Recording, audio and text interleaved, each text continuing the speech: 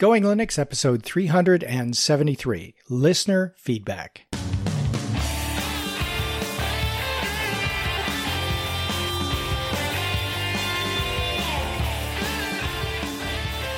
Welcome to the Going Linux podcast. I'm your host, Larry Bushy. And I'm your co-host, Bill. Whether you're new to Linux, upgrading from Windows to Linux, or just thinking about moving to Linux, this podcast will provide you valuable information and advice that will help you in Going Linux. We hope that you'll find this and all of our episodes helpful in learning about Linux and open source applications and using them to get things done. If you want, you can send us feedback at our email address at goinglinux@gmail.com or leave us a voicemail at 1-904-468-7889. In today's episode, listener feedback. That should be no surprise to anyone. Hey, Bill, how are you? Good, Larry. How are you this fine day? Wonderful. I am continuously impressed that every other episode we have enough email and feedback and audio recording to fill up an entire episode. This is great. Our community is wonderful. Yeah, we even got Nancy who sent us a voice submission, which we love. Yeah. We haven't heard from Nancy in a while, so thanks, Nancy. So why don't we just jump right in and play that audio feedback from Nancy? All right. Okay, here we go. Hi, Larry and Bill.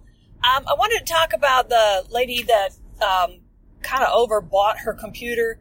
First of all, knowing that she is not tech savvy, she may have misrepresented to the salesman what she needed based on her understanding, and he may have sold her based on what she told him rather than doing what a good salesman should and really figure out what she really needed.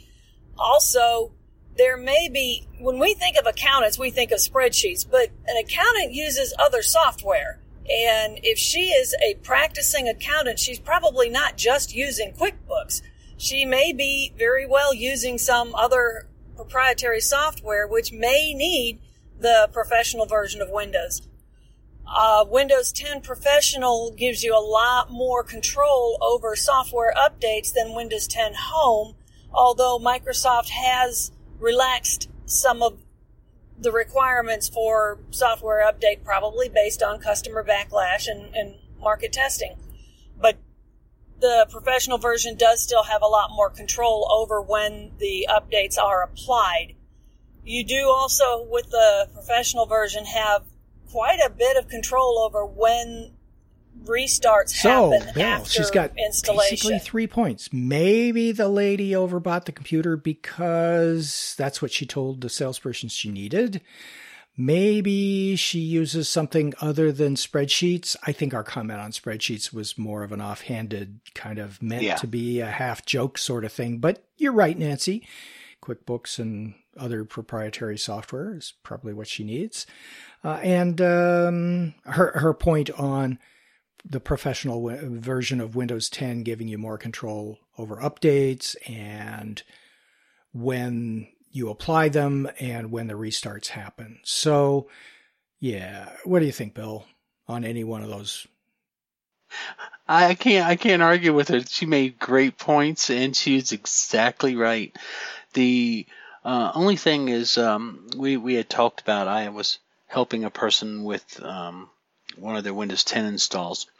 The new different version. Person, right? Yeah, different person. Uh-huh. And I think the Home and Pro versions of Windows 10, I think they have it where you can pause an update for 7 days. But that's it. On the new one, I'm not sure because I remember looking at it and there was a new button because this was the latest version of pushing out over the 1803, or I think this is the 1903 or whatever they call it. Mm-hmm. And also I was listening to Windows Weekly, and I believe they said that now you're able to pause the updates for 7 days, and then Enterprise, they can pause it for 30 days, but there's another thing where they can push it off for a year or whatever, or a couple years because they're managed by IT. They have to have a special program, I think, to do it. I don't know. Side note, I think both of them can do 7 days, so I don't know what the advantage of a Pro. I know Pro has some additional features that that is just for Pro users, but I don't have to buy an advanced copy of Linux Pro or anything. I get everything from the base install. No, just kidding. But yeah, so I think they did listen to feedback from their users, and they did put that where they can pause it for 7 days. But after that, I don't think you can. But don't take it. No Windows bashing. I think that's what I observed. And if I'm wrong, please let me know. I'm sure they will. Yeah. I've heard the similar sorts of things. I don't listen to Windows Weekly anymore. I haven't for a long time, but I do listen to the Mike Tech Show podcast from Mike Smith. He's a Windows tech and a Mac tech that helps people with their hardware and software and manages servers and things like that. So he, I may have this not quite right because I don't use Windows on a regular basis, but my understanding is there are a few differences between the home version and the Pro version, as you just described, or the enterprise version of Windows. And I think if I've got this right, there may be a difference between the way it would be set up for home, which is you're not on a domain, you're not on a managed domain where there are multiple computers networked together. And on a domain, there may be some additional tools or some additional settings in Windows 10 itself that give you more flexibility and more control over the updates and how long you can push them off. I heard something about BitLocker being included in it, or I don't know. Yeah. There's certain things that Pro users have. So, so Nancy, again, you were exactly right on all those points. Thank you for straightening us out, because she was right. Yeah, and she was nice about it, so thanks, Nancy. And she was nice. She didn't say I was an idiot, so that's always a good thing. She didn't say either one of us was an idiot, and that's a bonus. Okay. That's a bonus. All right. So Frank provided a comment on the file manager Flummox. He said, I find myself puzzled by Larry's assertion in episode 372 regarding having multiple desktop environments installed in an OS. In particular, his statement that the file managers associated with the different desktop environments may conflict leaves me scratching my head. The only conflict that I can think of is related to preferred applications. For example, if you have KDE and Mate installed on a computer, as I do over there on the right, he's put Kaja, may want to open a video in VLC, and Dolphin may want to open it in Dragon Player. I find this to be hardly, as we used to say on the railroad, a critical defect. It's at most an irritation, and one easily remedied if one cares to remedy it in system settings. Perhaps my puzzlement is related to my having started my Linux experience with Slackware, which comes out of the box with 2 desktop environments and 4 window managers. I have commonly run multiple desktop environments because, though I am not necessarily a fan of KDE, I usually use Fluxbox as my graphical user interface. I am a fan of KDE applications, which, in my humble opinion, kick GNOME applications to the curb, so I tend to install KDE on any distro I'm using. I'm curious to hear whether you can give an example or examples of critical conflicts between multiple desktop environments on a single OS. Thanks.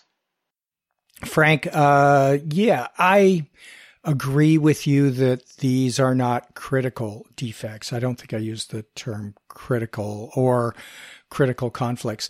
The conflict that you mentioned about preferred applications is the one I had in mind when I was talking about conflicts between the settings for the different desktop environments. And as long as your KDE desktop and your GNOME desktop and your Mate desktop and your Cinnamon desktop all installed on the same operating system have the same settings for preferred applications, then no conflict, no problem. But there may be others. I don't have any in mind, any conflicts between multiples, but that's definitely the one that I had in mind. So you're right on point, Frank, and I think that your point is well taken, that these are not critical things that are difficult to resolve. They could be confusing to a new user, though, who has suddenly the ability to install multiple desktop environments and doesn't know that this is coming, right? There may be a little difference in the way they work as well. You know, there's some features in Cinnamon's desktop environment, the file manager in particular, that are not provided in some of the other desktop environments file managers. So, and same with KDE. It has some things available in there that are not available to others. I'm thinking about things like the newly announced for Cinnamon, the newly announced ability to script right-click context menus in Cinnamon's file manager that isn't available in many others. I mean, sure, you could make it work in others. And I seem to remember quite a few years ago having the ability in one of the file managers to actually create your own right-click menus from within the file manager itself, which is my understanding what Cinnamon is doing. But it's been a long time, so I may be remembering that completely incorrectly. Anyway, bottom line here is, Frank, you're right. And I don't know of any critical conflicts, but there are certainly some things that you need to be aware of if you're a new user to Linux and suddenly you have the ability to use multiple desktop environments. Don't expect them to work identically to one another. That's why we have different desktop environments. Now, Frank was right. None of these are critical, Larry, but I would consider them annoyances. I'll give you an example of annoyance. So when I was running Ubuntu Mate, the file manager, it does the same thing, but I was used to the Ubuntu GNOME version of it. You know, it's different. It's similar enough, but certain things are, didn't feel the same, and I had to sit there and think about it. At one time, I installed a video player to come with Kubuntu, and I was, and I didn't know how to set at that time the preferred applications. So every time I would open it, I found I didn't like it, so I couldn't figure out for a little while why it kept opening this this video player, and I wanted the other one. Mm-hmm. So it's a simple thing, but it's not necessarily transparent if you're new. And I think that's what we were trying to get at is, someone says, oh, I like this program, and then so when you install a KDE app, I'm almost 100% sure it has to install a bunch of like the Qt backend to make it work, if I'm not too badly mistaken. So what you were trying to get at is that the programs essentially do the same thing. Some of them do more than others. Some of them do it the same way, and some of it does the same things, but it does it a different way. So it's sometimes confusing because you might say, "Oh, I really want this because I like the way it looks," but it's a Qt application and not a GNOME. So not everybody's going to know that they can set the preferred applications in their OS. Does that make sense? Right. It does. It does. Yeah. So I think that's basically what it is. But Frank's right. There's nothing that's critical. There are annoyances, but once you know how to set the preferred applications, there's usually not an issue. And the problem is when you install, like I'm running a stock Ubuntu 1904, we are kind of guilty of our own success because we give the distributions give everything to get it to work. You've got your web browser, you've got your Office suite, you've got your video players, you've got your music players. So when someone wants something else and it's different, they don't usually tell you, okay, by the way, you probably want to set this as your default application. Mm-hmm. So that's documentation, because most people install it and it just works. And so I didn't know for a little while that I could set what I wanted to open for certain files. And once I did, it doesn't make a difference. But that whole new user thing is like sometimes they won't know. So Frank's right. Frank, thanks. Okay, thanks, our next feedback is from Kerbuntu, who asks about moving settings in Ubuntu. Dear Larry and Bill, Going Linux is one of the staples of my podcast diet, so I thank you for 373 informationally nutritious digital servings. And note that at the rate you're going, the celebration of Going Linux episode number 400 is only 14 months away. Given any thought as to how to celebrate that milestone? Not yet, Kubuntu, so if you have any ideas, let us know. I wonder if you could point me to a fast way of moving settings from one Ubuntu Mate installation to another. I don't mean copying the current installation to another hard drive. Instead, I'm looking for a way to transport a block of settings, like customized keyboard settings and key combinations, for example, from a computer that's being, quote, perfectly customized to a new installation. That would save a lot of tweaking time, hassle on the new setup. I'm tempted to throw in a few other questions, but I think that's enough for this email. Thanks for your regular contributions to the community. Regards, Kubuntu. Kerbuntu. Kerbuntu. Yeah. So, thanks. Send all your questions. We can use it. We'll answer as many as we can, and we'll deflect or try. We can't. Yeah, exactly. So, any thought? I have some very specific things that I have in mind here. What about you, Bill? Any suggestions? Actually, yeah. So, in your home folder, if you go and look, you'll have to enable the show hidden files.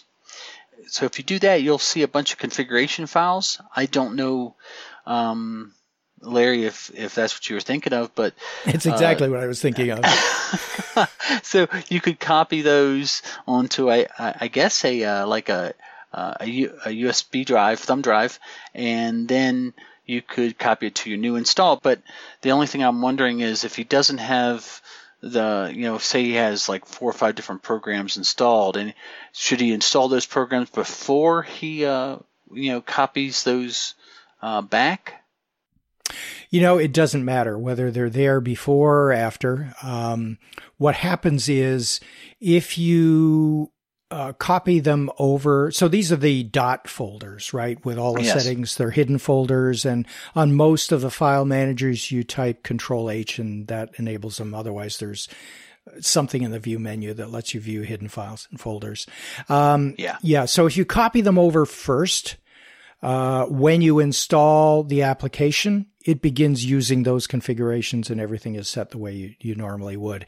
If you install the applications first and you run the application before you've moved over your configuration files, it will set up new configuration files. But when you copy them over, it's going to offer to overwrite them, the ones that it created with the ones that you're copying over. And the ones that it created are going to have a more recent creation date. So just be careful there. And if you do overwrite them, then it's going to work just as it was before. In fact, what you and I are suggesting here, Bill, is exactly what I do when I get a new hard drive or when I create a new installation from scratch of Ubuntu Mate or whatever distribution I'm using. Or if I want to set up exactly the same configuration settings in a second computer or in a virtual machine or whatever, I use those configuration files.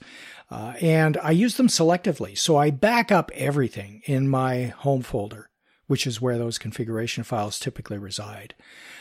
So I back everything up onto an external hard drive. And then when I do a fresh install, I copy back, the desktop folder if I have anything there, documents and downloads and the Going Linux folder. Yes, I have one of those. Pictures and templates and videos and all the standard folders, right? But then what I do is I ensure that I copy over the .config folder. I use Dropbox, so I copy over the .dropbox folder, and I copy over any configuration folders right there in my home directory that relate to software that I'm going to install on the new system. So if there's something that I've stopped using or something that I'd prefer to set up with new configuration settings, I don't copy that over.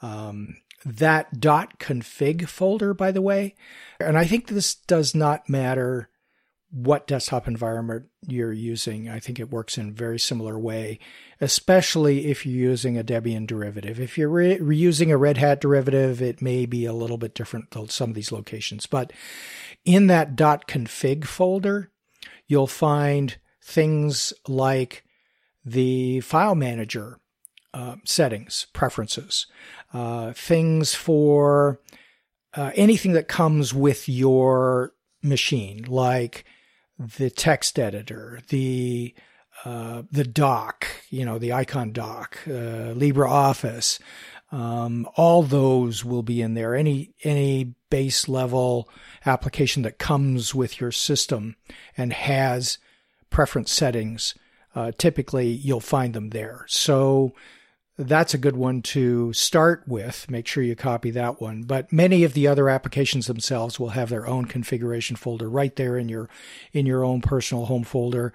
And just copy those over. That will take care of 99% of the application settings that you're talking about, Kubuntu. So I think that's the recommendation.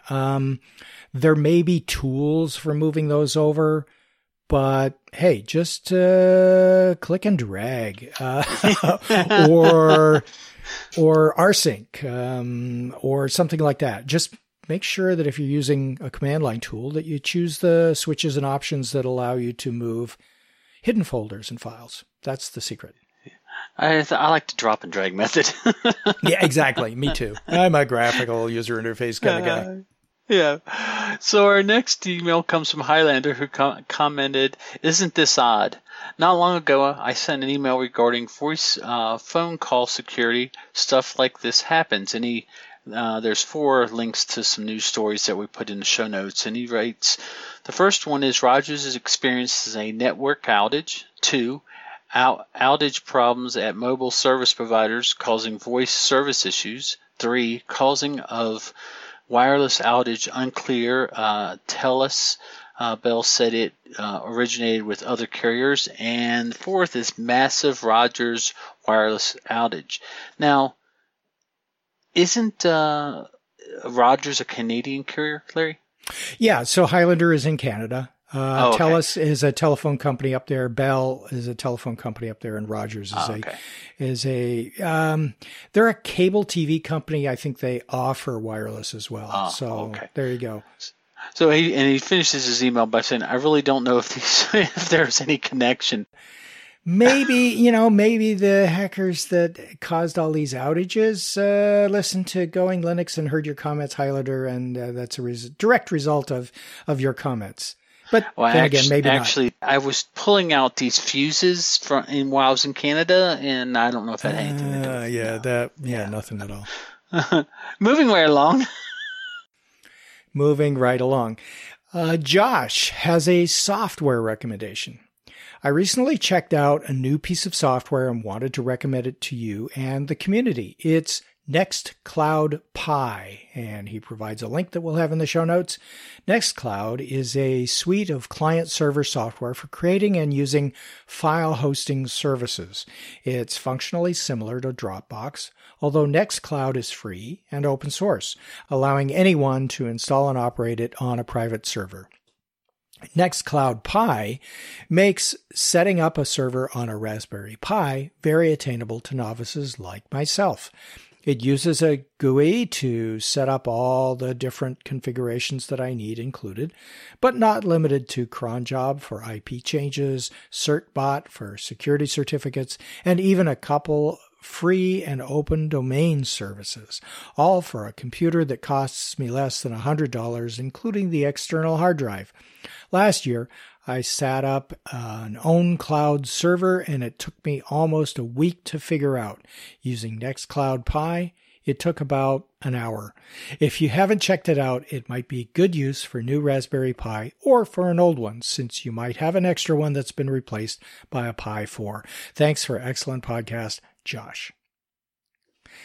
All right, so Bill, there you go. You're looking at maybe getting a Raspberry Pi. This might be just the thing for you. I have enough to do with. Yeah, I think you do. Come on, there's only so much that the Going Lanes podcast Tech Lab can handle. Yeah, this is very tempting. Yeah, it is. I have a Pi 3 collecting dust right now. This might be something I would install on there. So maybe we'll have a review of this in a future episode. But in the meantime, if you're interested, we'll have the link in the show notes. Larry, you like anything that's efficient. Yes, true. Guilty. So Benjamin writes us, and he has a problem booting Linux ISOs on a Windows 10 1903. Oh, weren't we just talking about 1903, Larry? Okay. Okay, breathe. Okay. So he writes, "Hi guys, I'm having a bear of a time booting Linux ISOs from USB ISOs. I'm trying to boot a Sabian 1309 Mate. I have a i3 Dell laptop with 8 gigabytes of RAM. I'm using Rufus with GPD UEFI options selected. I hit F12 immediately upon seeing the Dell logo at startup, and I see my USB UEFI ready to be highlighted. I thought I had a successful image, but the boot process hangs up partway through, leaving me at some sort of prompt.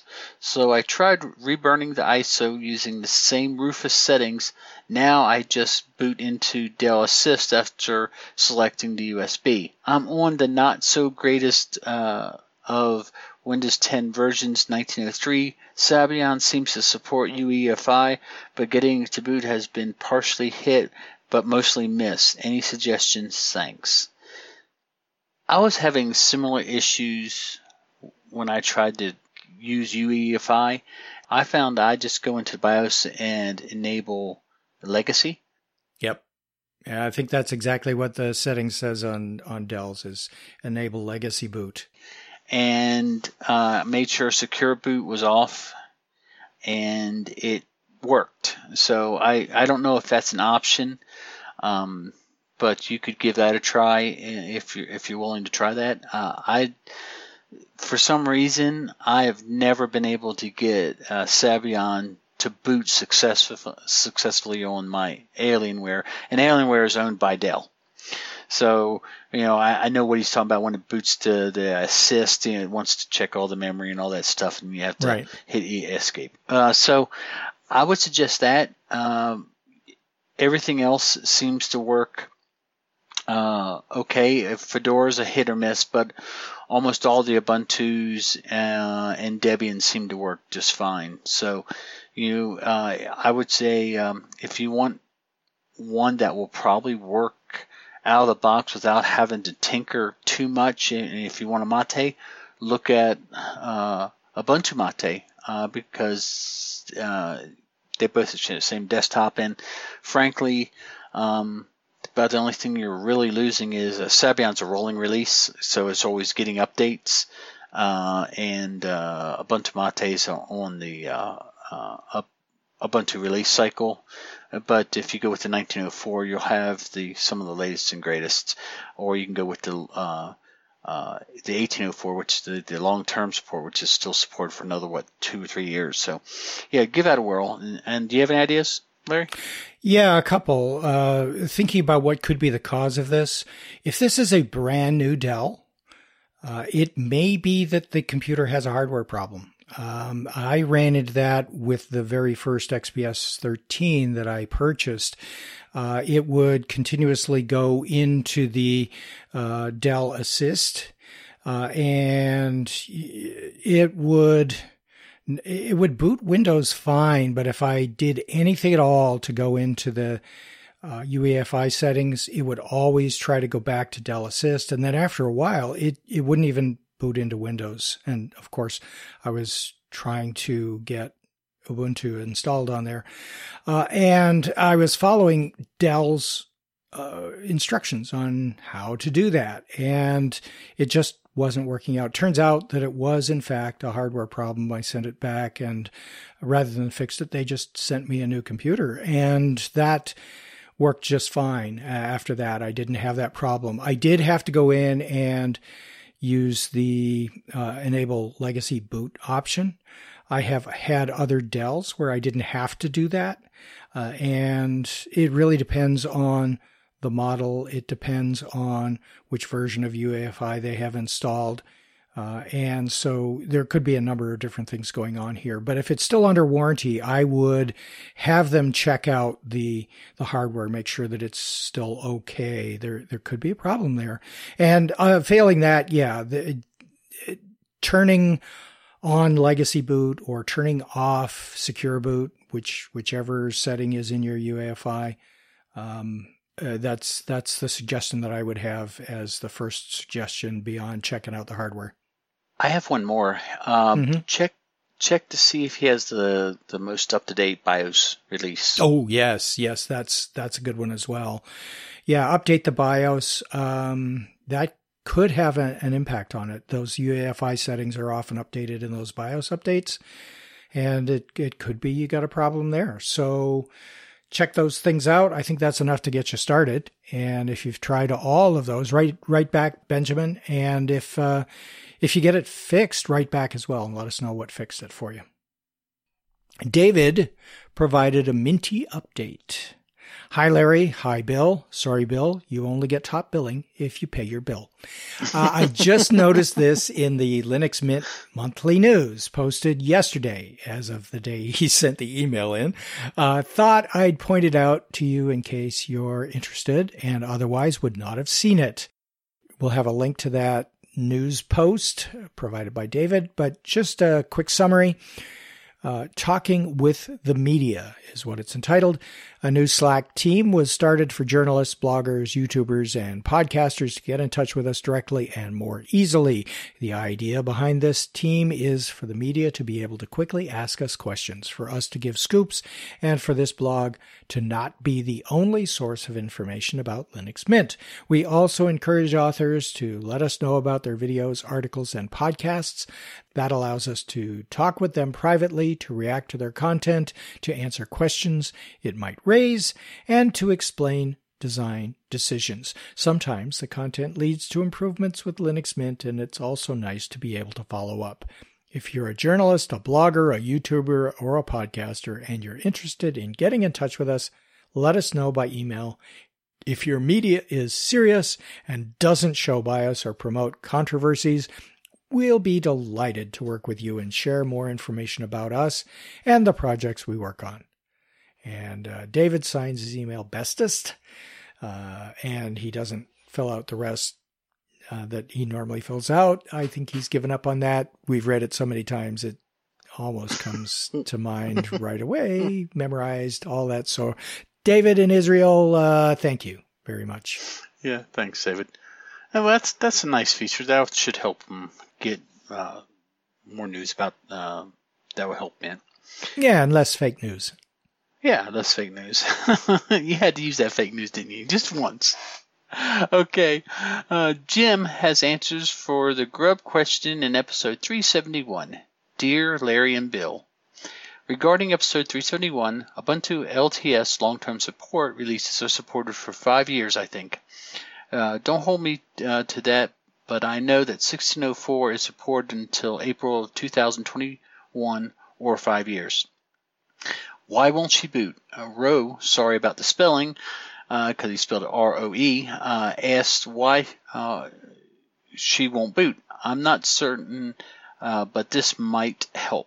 He is trying to boot from a USB drive. In my experience, you need to install Linux to a USB drive and not other hard drives connected. During installation, Grub configures itself to boot from the USB, but also adds the other hard drives in its configuration.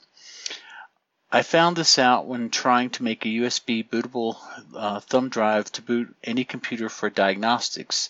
After installing Linux, Ubuntu Mate, to the USB when plugged into computer 1, and later trying to run Mate from the USB plugged into computer 2, I found errors as it was trying to find the missing drives. The missing drives were, of course, in the original computer 1 and not accessible to the USB drive system plugged into computer 2. So my solution was to internally unplug all hard drives from the computer when I was installing Mate on the USB drive. Then Grub did not try to find any hard drives and just booted whatever the USB drive was plugged into. Of course, I had to open the computer cases, which Roe might not be able to do with a laptop.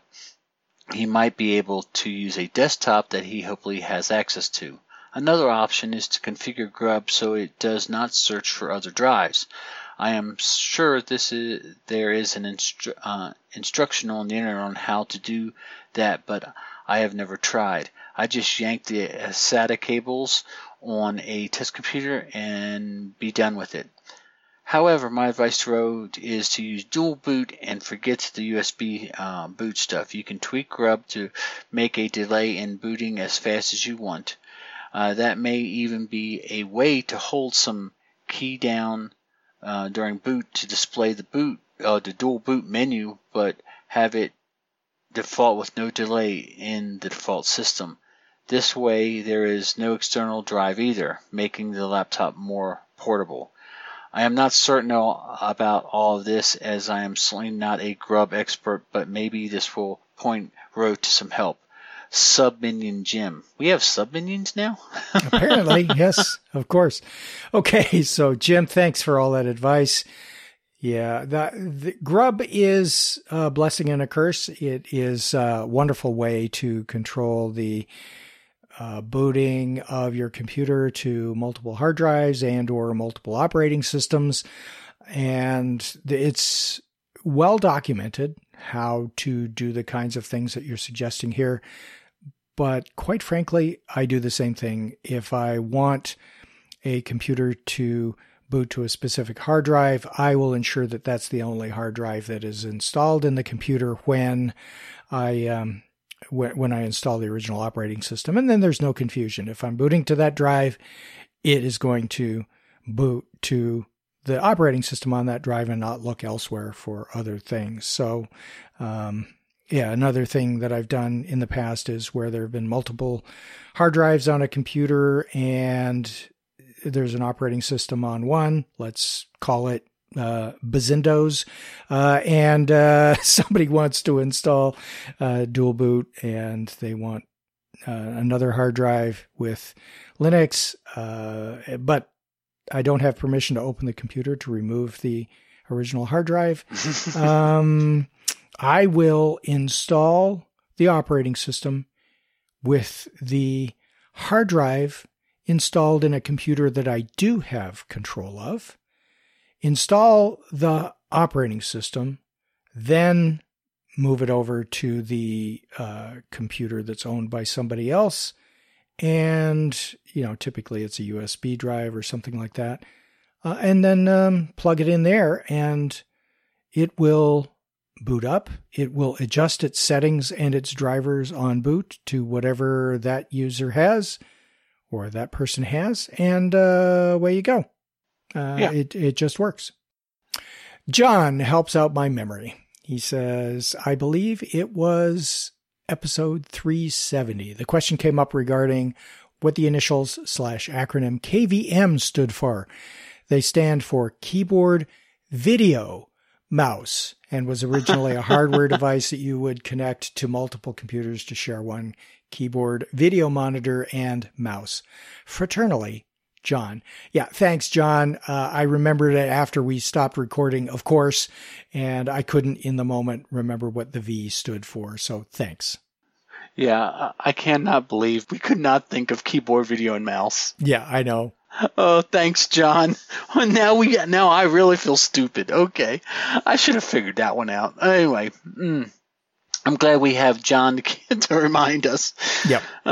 So our next email comes from Mike, who says that Google Anything cannot be trusted. I have experienced this personally, including on YouTube, Chrome, Google Voice accounts. They are entrapping people with different flavors of Google, complete with cops impersonating others. I am not kidding. This is 60 Minutes or Project Versa's material.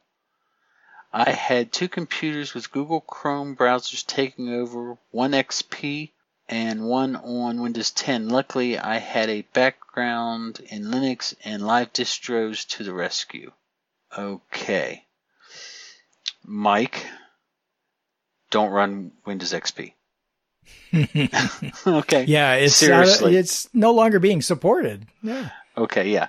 Any thoughts on that? It's up to you. You know, if you trust Google, fine. If you don't, it's up to you. If you want to use something else, if you don't want to use the Chrome browser, use Firefox or something else, anything else. There are plenty of them out there.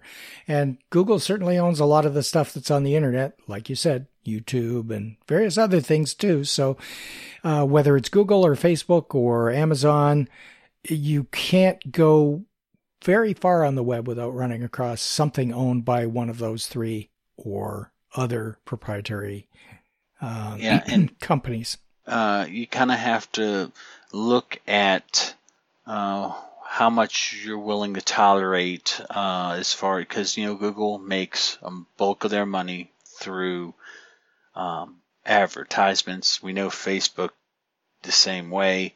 What was the other? Apple? What was the other one? Apple? Amazon. Oh, Amazon. Yeah, Amazon. So you kind of have to read their terms of service and see what you're comfortable with. Larry made a great point. If you don't like Chrome, Firefox is right now seem to be in the lead of charging for different anti-tracking features and privacy, so you might want to give them a look. Yep. Okay. I am not going to provide this link. It's a FeedSpot blog that Anuj sent us a link to, and he said he founded the blog, he's the founder of FeedSpot. Anyway, apparently they voted us number 3 of their top 15 Linux podcasts on the web. We appreciate that. But when I go to your blog, some of the links aren't working, so I don't know whether this is a spam post to try to get people to click through. Either way, I'm not going to provide the link because some of your links don't work. If you get that fixed and you are a legitimate site, again, we appreciate the rating, but otherwise, until that's all fixed, Anuj, especially if you're the founder of FeedSpot, I would expect that you're going to take some action on this and improve things. If I never hear from you again, then a caution is probably well placed. Anyway. Yes. Okay, our next email comes from Paul, and he writes, on Discord, he's having video freezes. He says, "Hi, Larry and Bill. I hope all is well with you. I always appreciate the work you do in the Linux community. I'm running the latest version of Discord in Linux Mint 18.3 and 19.2 on different machines. After about 30 seconds of connection in a video call, both the received and monitored video freezes. Switching servers relieves the problem and the video restarts, but lasts only a few seconds, then it freezes again. Switching servers again yields the same results. I use Discord to keep up with family, and this has happened the last 2 weeks and seems to be a known problem, but I didn't find much discussion on Discord support chat beyond the link below, which is provided in the show notes. Are you both having the same issue? Thanks, Paul. I don't use the Discord video very often, but I used it the other day and I didn't have an issue. You, Larry? I don't use the video on Discord at all, so I can't really comment on it. If doesn't appear to be any support in the support for Discord, I just keep monitoring that and see if a solution comes up, but I don't know what else to offer. It's not something that I'm using at all. So, well, since he said he's using Linux Mint, I know I'm almost certain it's nothing they've done. No, I don't think so. But I would just shoot him a bug report saying, hey, I've noticed this has happened in 1903, 1902. Just want to let you know about it. And give them as much information about what version of Discord. Also, look to make sure that some configuration has not changed in the settings of Discord. Yeah, that's about all I can suggest. But yeah, definitely let the guys know at Linux Mint that you're having this issue. Maybe someone else is, or maybe they know about it, and they can kind of steer you to how to fix it. Yep, and in my experience, video freezes are most often caused by congestion on your internet bandwidth provided by your internet service provider. Maybe they're throttling your video call, and as does the internet service provider that I use. So, yeah, it's usually either a bad connection, and oftentimes you can fix the issue by hanging up and reconnecting to your video call. But more often than not, I find, since I'm using video calls for business and using proprietary services to do that, any freezing is usually due to just throttled bandwidth or low bandwidth or lack of availability of bandwidth if you're on a cable connection, things like that. Okay, our last email is from, I don't know whether this is Marian or Marianne, but let's just go with Marian. He or she provides an Ubuntu LTS correction. Hello, Bill and Larry. Although I am not new to Linux, I still like listening to your podcast and learn something new from time to time. I appreciate your work in this area, and you are a great source of information for new users. However, for that very reason, you should be extra careful to provide correct information. I understand you cannot know everything, but in an episode I just listened to from June, listener feedback, you recommended a listener not use Ubuntu 16.04 because of its end of life and go to 18.04, and that there is basically no difference. There are two issues. As you correctly pointed out, 16.04 is long-term support, but then you said it is end of life. LTS is supported for 5 years. 16.04 support will end in April of 2021. Second thing, very important, 16.04 is the latest LTS using Unity Desktop. 18.04 is using GNOME. Probably not a difference for a very new user, but definitely a big difference. There are both Unity and GNOME lovers and haters. Again, I hope you take this the right way as constructive feedback, not as criticism. Best regards from Slovakia. Well, thanks, Marianne. We do take it as constructive feedback and definitely appreciate it. If we said that it was end of life, that's definitely a mistake on our part. I don't remember that. It's very possible that I said that. And yes, long-term supports are 5-year support. I think our comment on not noticing much difference between 16.04 and 18.04, yes, Unity and GNOME are definitely very different in the way they operate, in the underpinnings. I think my point was more that for somebody new to Ubuntu, the way that it appears is probably not going to look all that much different, because the Ubuntu folks, Canonical, have modified GNOME to work as closely to the way Unity works as possible. So they've done a good deal of work to try to make it so that they look the same, behave the same, that sort of thing. So to the casual observer, you might not notice much of a difference, but you're absolutely right. There is a difference. They do work differently. The settings are different. The underpinnings are different. So beyond just a surface look, it's definitely different. So we stand corrected on that one. And hopefully the person we were addressing it to is continuing to listen at this point and didn't get bit in the butt. Okay. I think that was our last one, Bill. Okay. I was looking. I didn't see any more. Okay. So that's our last one. Okay. There you go. So, Larry, do you have an application pick? I do. And this comes out of the fact that yesterday, our television provider that we use here in the Going Linux Studio home television is DirecTV. Recently, or not so recently, purchased by AT&T. So now AT&T's DirecTV. CBS and DirecTV have gotten into this little dispute.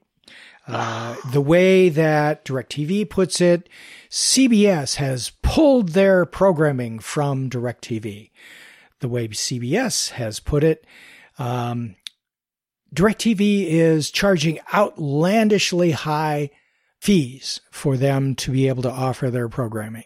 So regardless of which side of the argument you stand on, unlike last year at this time when the same thing was threatened and CBS ended up continuing to be offered as a local channel on DirecTV, it is this year been pulled.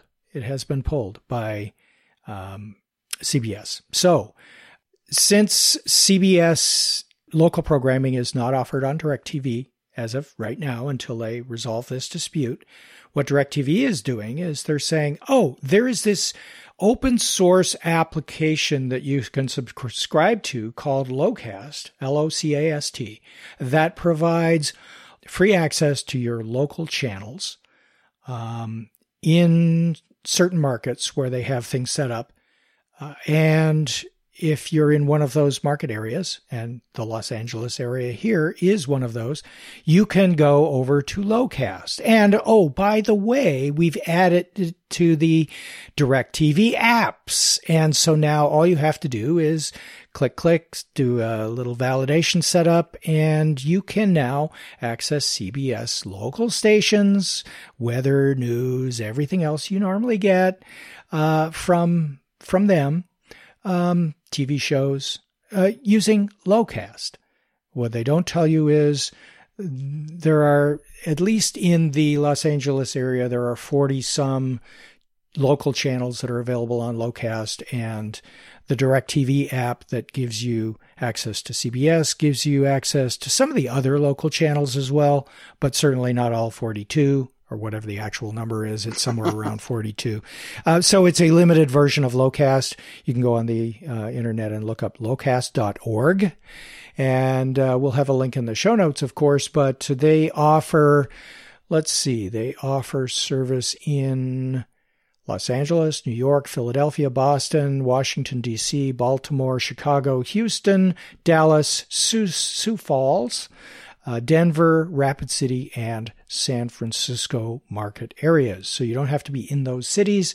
You just have to be in a geographic area serviced by those. You have to enable location settings in your browser to be able to sign up. But I have signed up. I actually signed up before this issue with CBS and have continued watching my local news and weather, which is one of the reasons why I'm looking for the local station. There are other ways to get that, but Locast seems to work just fine, and I wanted to kind of bring that to the attention of the Going Linux cable cord cutter audience out there. So give it a try, locast.org, and see what 46 local stations it just seems in the Los kind Angeles area. to me that's not the smartest move on DirecTV. Say, by the way, you can use this other service to get the service that we no longer carry. So I would be like, why do I need you then? Yeah, well, it's just local stations. So if you want, if you want things like Animal Planet or I don't know, Fox News or any of the other cable stations, you're not going to get them through. Yeah, local. but it's these online streaming services are getting better and better. So you never know. Oh, they are, and this is a way of getting your local stations over the internet as opposed to setting up a separate antenna for local stations. And, if you've got mountains between you and the broadcast tower, that's not going to work too well, like I do here. And so this is really a great solution to cord cutters who still want their local channels and don't want to worry about the, disputes between the cable providers and the local television broadcasters. One thing I did notice, though, is that DirecTV's subset of what Locast offers would not connect very well. I think they probably had a lot of demand for it, given that it was just last night that all of the CBS stations just dropped. And so maybe it was just a little bit of an overload, but when I went to the Locast site directly, it worked just fine. So I think it's DirecTV's underestimation of capacity they needed to handle this. So, and for our international listeners who don't care about U.S. television cable providers or internet television issues here in the United States, we apologize for our local focus. It has nothing to do with you. And it is of interest to our U.S. audience, I'm sure, though. Bill, do you have an application pick? I do. And the reason that I picked this is after we had a quick discussion last night and about an issue. And come to find out that Shotwell has come a long way. So you said it. How fast did it import your pictures, Larry?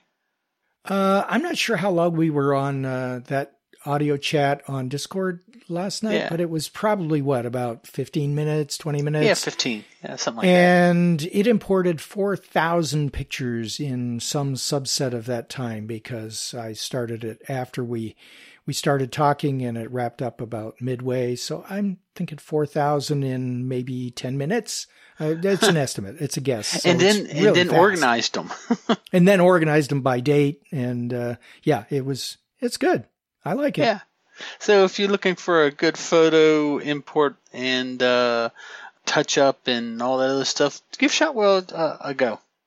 Yeah, absolutely. And somebody's going to say, hey, Larry, only 4,000 pictures? You're a bit of a lightweight, Hey. Those are the 4,000 that I have on this computer's hard drive.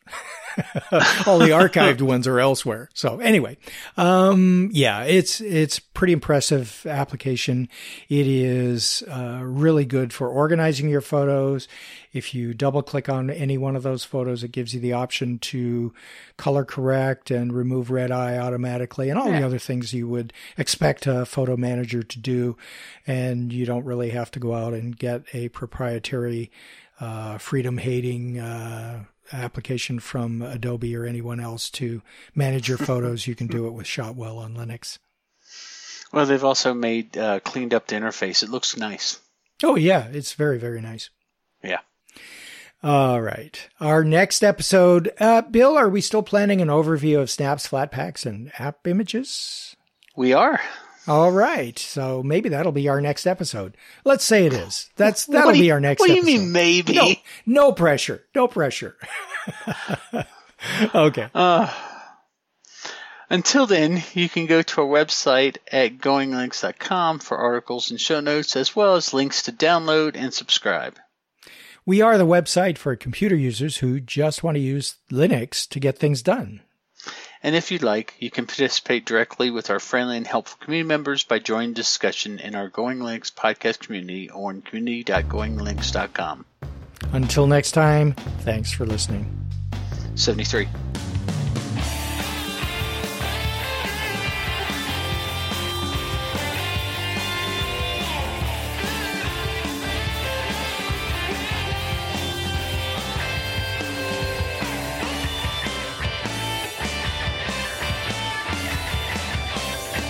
Theme music provided by Mark Blasco at podcastthemes.com.